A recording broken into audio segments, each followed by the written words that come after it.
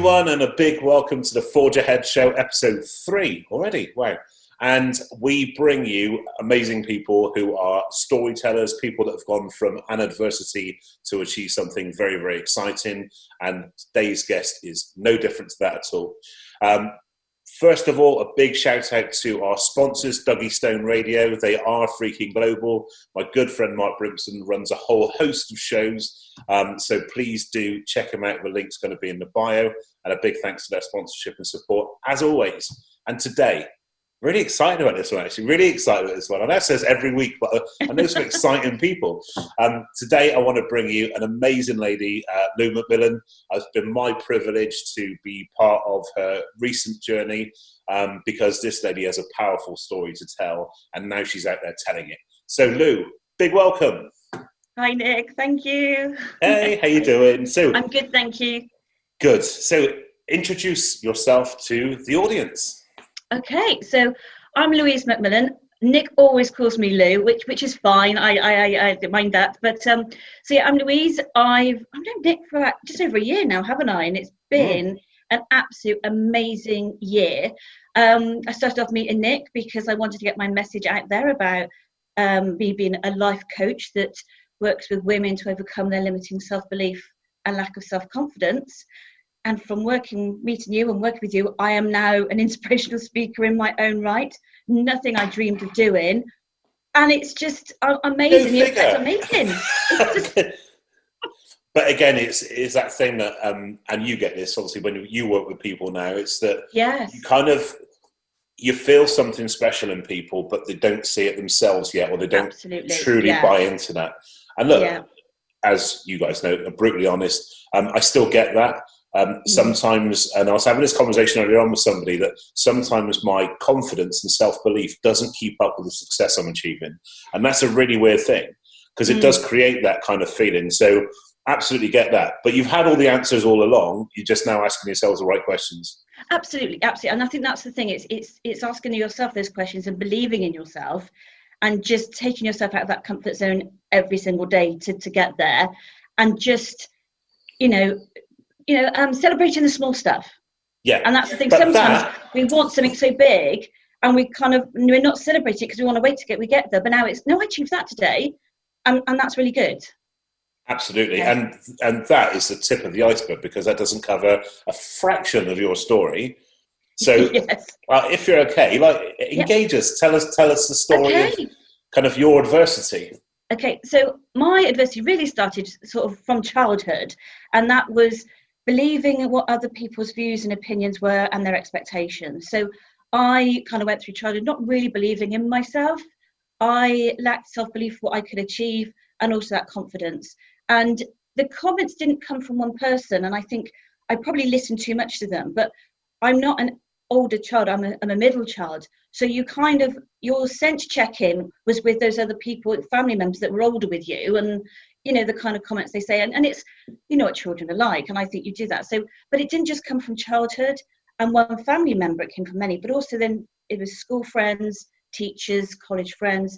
So I just didn't believe in myself that I would achieve anything. And I have done, looking back, I have, 25 years ago, I'd literally just returned, and you don't know this, but just literally returned from a trip to Canada on my own, where I met a friend that I met on a Girl Guide camp back in 89. I'm showing my age now. And I only met her for a week, and we wrote bad English, rewrote. Authenticity. As I said, we refuse to edit the funny stuff, so it's staying in. But I achieved those things, and I did my HR qualifications. I'm CIPD qualified, and that was not by just going out there and getting it. That was hard work. And when I was doing that, I was buying my first house on my own. And you look back now and you realise you achieved it. At the time, I just went with the flow. But then I was getting into that thing of being a fraud, and I didn't believe in myself, and I was waiting for somebody to catch me out of that. What I was doing, I was faking it, kind of thing. And so it just impacted me. And what happened was certain things would come up, and I would start panicking. The anxiety would kind of raise, and if I wasn't in control of it, I ended up with spiraling down into depression, where I would withdraw from everything. And, you know, I had times where the slightest thing I would panic, and I had mouth ulcers because I, you know, was just getting stressed with it all and eating badly. And there were times when I used to go to work and I used to come home and I go straight to bed, and I get up and I go to work and I come home and I go straight to bed, and I wouldn't go out with my friends, and I'd cancel a couple of days beforehand, even if it had been in a diary for weeks. And if I did meet them for coffee on a Saturday, I changed 6 times before I met them. Now, a lot of women will say, yeah, we do that. My friends say, yeah, I'll do that. But sometimes I was getting to the stage where I would cancel because it was easier to cancel than put myself through the distress in my own way.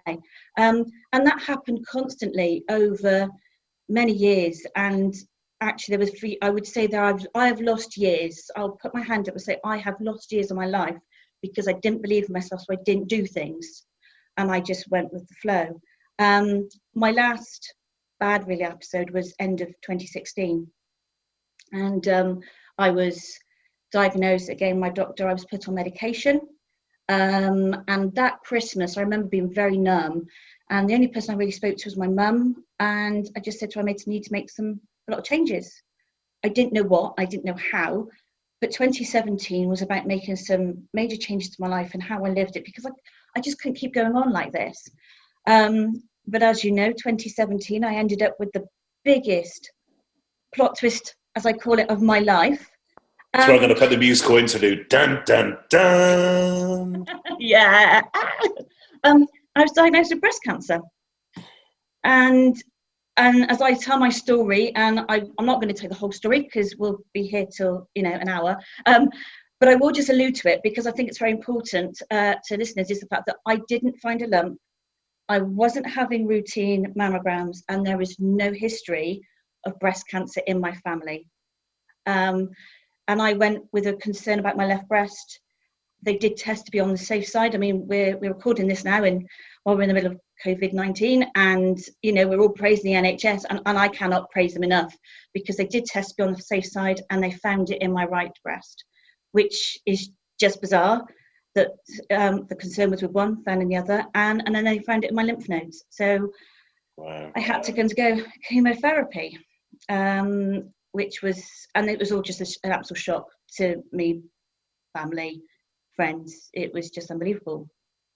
But as you know my story, Nick, having breast cancer just wasn't dramatic enough. My body decided after my first chemo, and I'm going to cut the long story short, I had stomach aches a week later, and the week I was due to have my second chemo, I was diagnosed with appendicitis. And because I thought the stomach aches were chemo-related side effects, it was all that the appendicitis had burst, but it was all in an abscess, so it's all stuck to my bowel and my colon. They tried to do keyhole, but they couldn't. They had to do major emergency surgery. So I ended up in intensive care, 48 hours, a blood transfusion. I was on morphine. I always get the wrong M, morphine.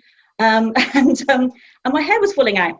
and I was in hospital for 2 weeks.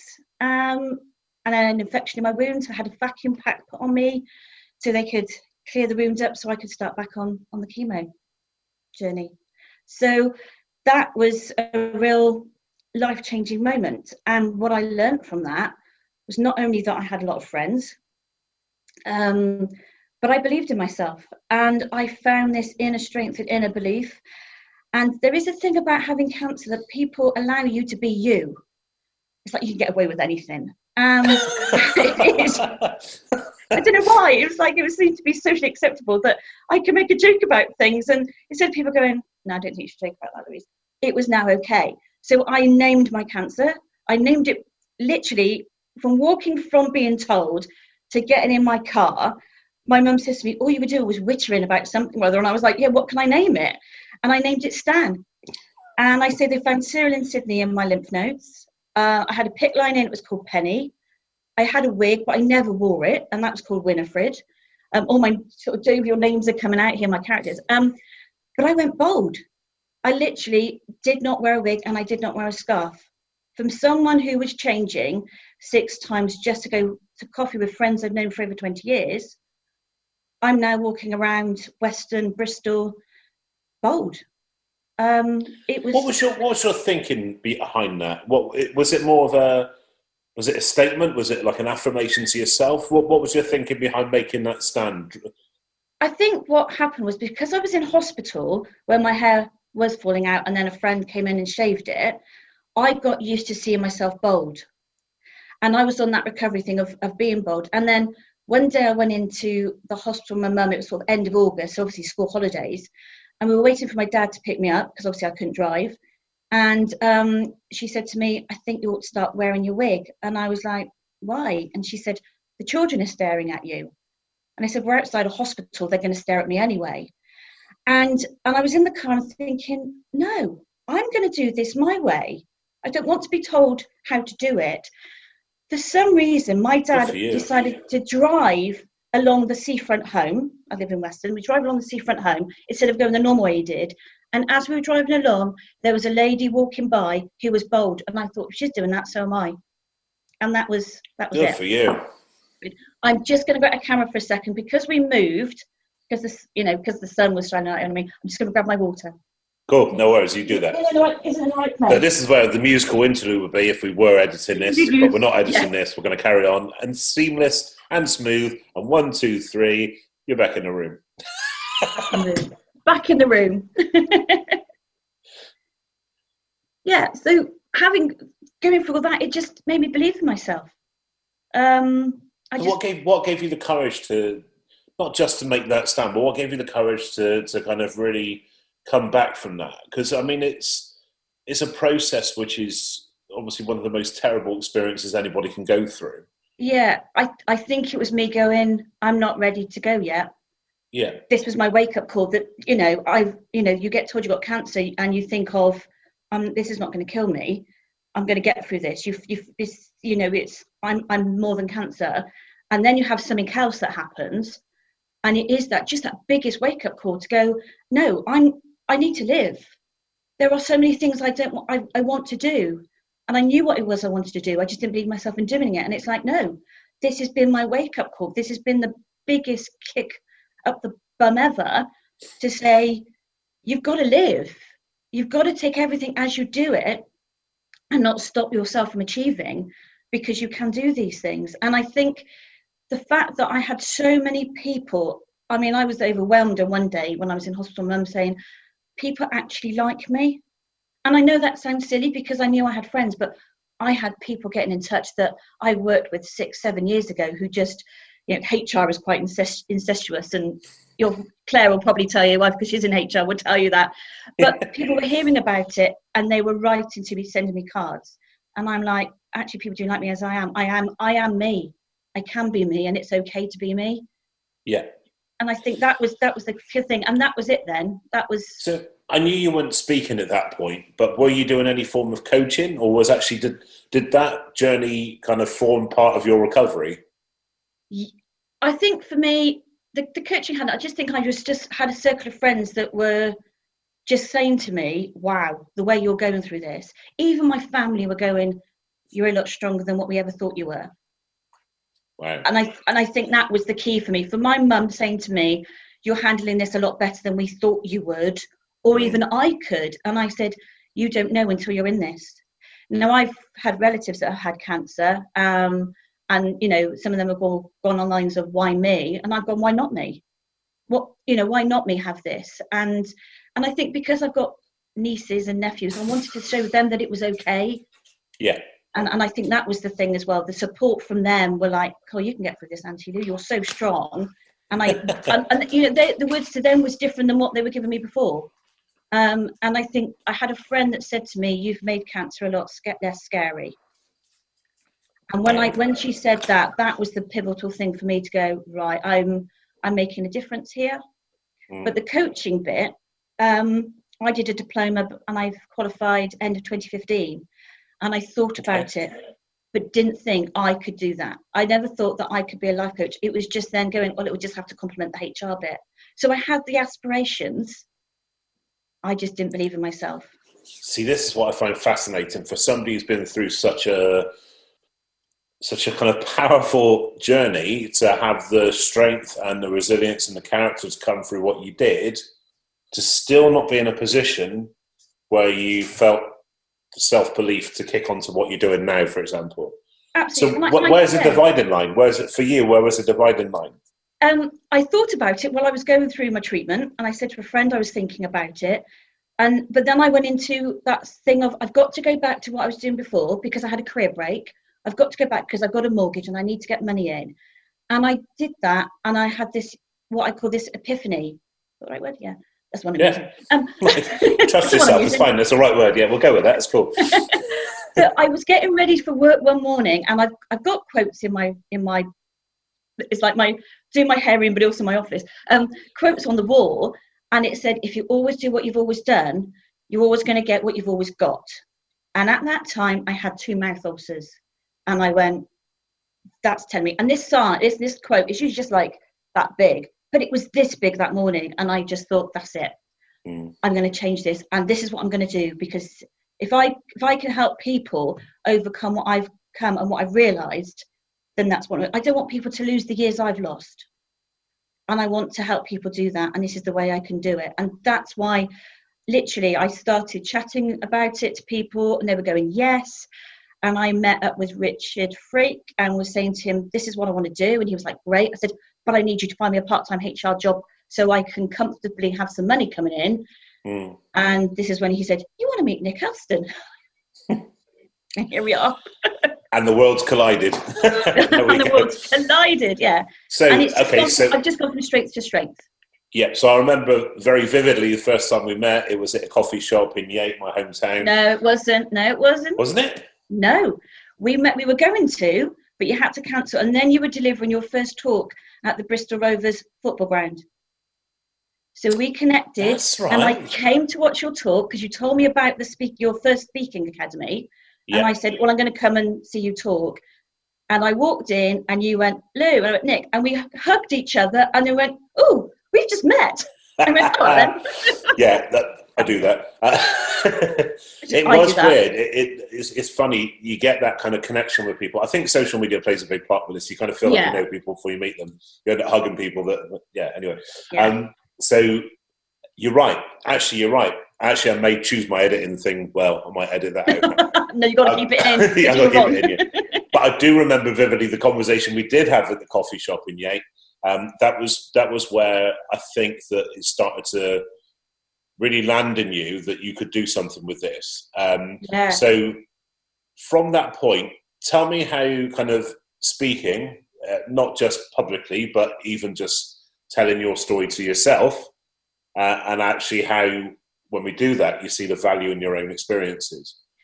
Tell me how that journey has happened for you and right up to where you are now. Yeah, so there's been some real touch points. So I remember going to a networking event and actually saying for the first time, I'm an inspirational speaker and I talk about my personal experience with this and breast cancer. And there was another lady there and she got in touch with me, went for coffee, and she had breast cancer. And we decided, well, let's put a breast cancer group together in Weston. And it's no longer a breast cancer group because we've got other ladies that have joined us that haven't got breast cancer, but we've got this group now. Which has been brilliant to put together. And I've been on Bristol Radio talking about that group, so it's kind of evolved. But I did a talk for the regional WI in Somerset to do a talk, and obviously did my talk. And the president at the end said to me, I need to talk to you before you go. Me being typical me goes, what did I say? Now, I don't swear, but you kind of go, did I? And so I'm there thinking, and she's talking to all the others, and there's no questions coming in. I'm thinking, I don't know if that's good or bad, but I am there trying to rack through everything I said. And I came out, and she said that she's waiting to have results back for breast cancer. And I'm like, you knew what I was going to talk about when I was in there. And she said, yeah, I had to listen to you. And I was like, whoa. And she just said to me, I'm now looking at this in a totally different way. Yeah. And that to me was like, this is it. This is why I'm doing it. That was the pivotal thing. And to go out and do the talks, and I've been talking to Rotary, as you know, and Rotary Club, the ones I've been going to are still majority of them male. only. There are a couple that are male and female, but the female members aren't many. But to talk to them and talk about this, and the questions that I'm getting back for them is not just about the cancer, and they're sharing with me their stories in front of other people, their fellow Rotary members that didn't know, but they're also talking about mental health and the impact they're seeing it in their friends, but also in their grandchildren. Yeah. And that to me is just that it's just rewarding, because you're helping them think these through, and they're asking for clarity and what you can do differently, or what they can do differently. And it's, well, this is, I'm not an expert, I'm not professionally, this is just the tips I use, and they're taking them away. And that's just been, for me, quite powerful. There's so much power in lived experience. I mean, and when we harness lived experience, it's the perfect engagement tool to the solutions, to the fixers, to the medical profession. Lived experience is the vehicle that takes people from a position of being in a challenge right through to coming through to a solution. So actually, don't underestimate the part that you play in that, like I play in that, is that lived experience provides the inspiration and the blueprint to how you could do something similar to what you've done. So what you do is, by sharing your stuff, you're giving people a map to do their stuff exactly the same way. Absolutely, yeah. And that's powerful. Like I said, it's and also kind of, don't you just love the synchro? My mind's kind of fuzzing now, because I mean, just to have this kind of conversation in the public arena is great, because you kind of see things in a different light. The way that you share your story just engages people on a really real level, and actually that's the bit that we kind of miss sometimes. That's another great reason why lived experience is something to immerse yourself in, because it's not in a classroom environment. You're not going to be fixed or told something. You're going to be listening to the insights, not even advice. We don't offer advice, there's insights. Right.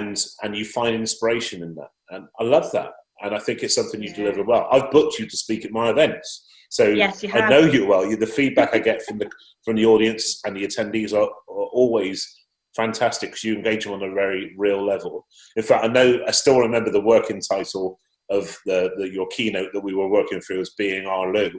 And I think it's a very you kind of feel to that, Being Our Lou. Yeah, that's right. Yeah. And that's the thing, when I've been talking with some of my coaching clients, they said to me, you understand it. You understand what I'm thinking. I'm able to tell you, I'm able to tell you what I'm thinking without feeling that you're going to say, oh, don't be daft, or don't be silly, or something. It's a thing of, and it's knowing that it's owned. So, that when they're talking to me about something they're struggling with, it's that thing of, I just let them talk. And you say it quite often, people just want to be heard, and you just let them talk. And sometimes I've been talked to other people. I used to run a Girl Guide unit, and I still keep in touch with a couple of my Girl Guides now, and they just say, you just let me talk. And I'm like, yeah. And sometimes I feel so much better, and I go, I don't think I've done anything. I've just been there, and and there was one a couple of weeks ago, she said, you weren't feeling good. I said, right, come on, we'll go on, on WhatsApp, but I want to see you.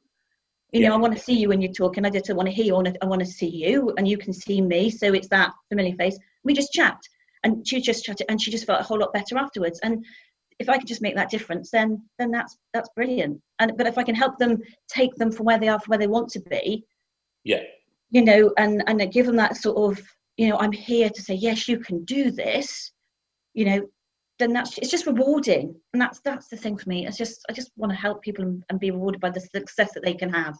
And there's also an element of self-protection. I mean, the reason why you do what you do, why I do what I do, a lot of people in a caring role, whether they be mental health first aiders, teachers, carers, managers, whatever they may be, is because they have a real intrinsic need to look after people, to care. Yes. And a lot of the time, because we've had our own experiences before of not being in that position, of being treated unfairly, of being in a challenge.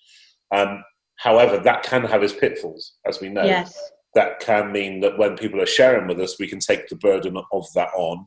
We can be very sensitive to opinions, and like you were saying, that kind of like, you get 99 pieces of positive feedback and you get one negative. Guess which one you focus on? Yeah. How do you protect yourself? Very briefly, how do you protect yourself when you're working with clients? I have to do that downtime. So when I always make sure after the call or anything, I have that free time, and I usually come away from technology altogether. I might go for a walk depending on time of day. Sometimes it's just I might put something else on TV. So the technology I'm about is phone and internet. So I might put the TV on. I might just sit there and just do my own kind of meditation kind of thing. Or my thing about my kitchen timer. I very much use that, where I will time myself that I don't do anything else for an hour and then go back. And I get my knitting out. So nice. and it is. Once all that was going there, to be fair, started to really get a bit concerned. We would have to do some editing in the end, but no, fair enough. Just like go get a uniform and knitting. Yeah. Again, for the second week running, I'm now speechless. There we go. So you've got you're a big fan of spiders. That's right, isn't it? Do you know what? I found one last night in the office. Lucky enough, it was quite small. It's still there. I haven't killed it, but yeah, I do not like them. Do you not like spiders? There's this exercise we do at the Speaking Academy where I get people to do emotional kind of 1 minute about something you hate, 1 minute about something that makes you sad, 1 minute about something that you love. And for literally 3 months running, Lou was doing a rant about spiders. But it was spider season. It was spider season.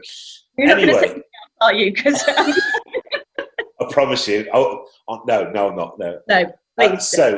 So wrapping up, where can people find you? Where can people reach you? So obviously LinkedIn. I have my own website, which no doubt you're going to put the nice little thing along here. Absolutely. It's a bit like Strictly that was, when they do the numbers. But for the people that are listening to this, what's the website address? Sorry, it's www.louisemacmillan.co.uk. And I have a very strange spelling surname, which people keep reminding me at the moment. So if you think of the football team, Italian football team, AC Milan, change the first A to an M, and that's how you spell my surname, MC Milan. Very cool. Like that. Nice. Yeah. Good stuff. Facebook. I've got a Facebook page, Louise McMillan Coaching. And then just to change things up a little bit, my Instagram is Living Life More Fully with underscores between each word. Nice. Great. Well, I'll put the links in the bio as well. And so the question I ask all of my guests, I'm just about to introduce you to the stage at O2 Arena. 20,000 people chanting your name. They've walked into a state of frenzy. I'm just about to introduce you to come on. What's your walk-on music? Alicia Keys, This Girl's on Fire. This Girl is on Fire. And you absolutely are. Big thank you for being my guest on the podcast and the show this week. Big round of applause for Lou. Thank you. Top class as always. Thank you very much. So please do get in touch with Lou. I'm sure she's happy to answer any questions that you have away from here as well. Thank you so much for tuning in. So I'm going to be back again next week with another amazing guest. And I'm shaking it up. It's a man this time. So to shake up the mix a little bit. So look forward to catching you next time. Thank you so much for tuning in. Don't forget to hit subscribe and like and all the other buttons that are really positive for me. Really appreciate your support, and I'll catch you soon. Take care, guys. Bye-bye.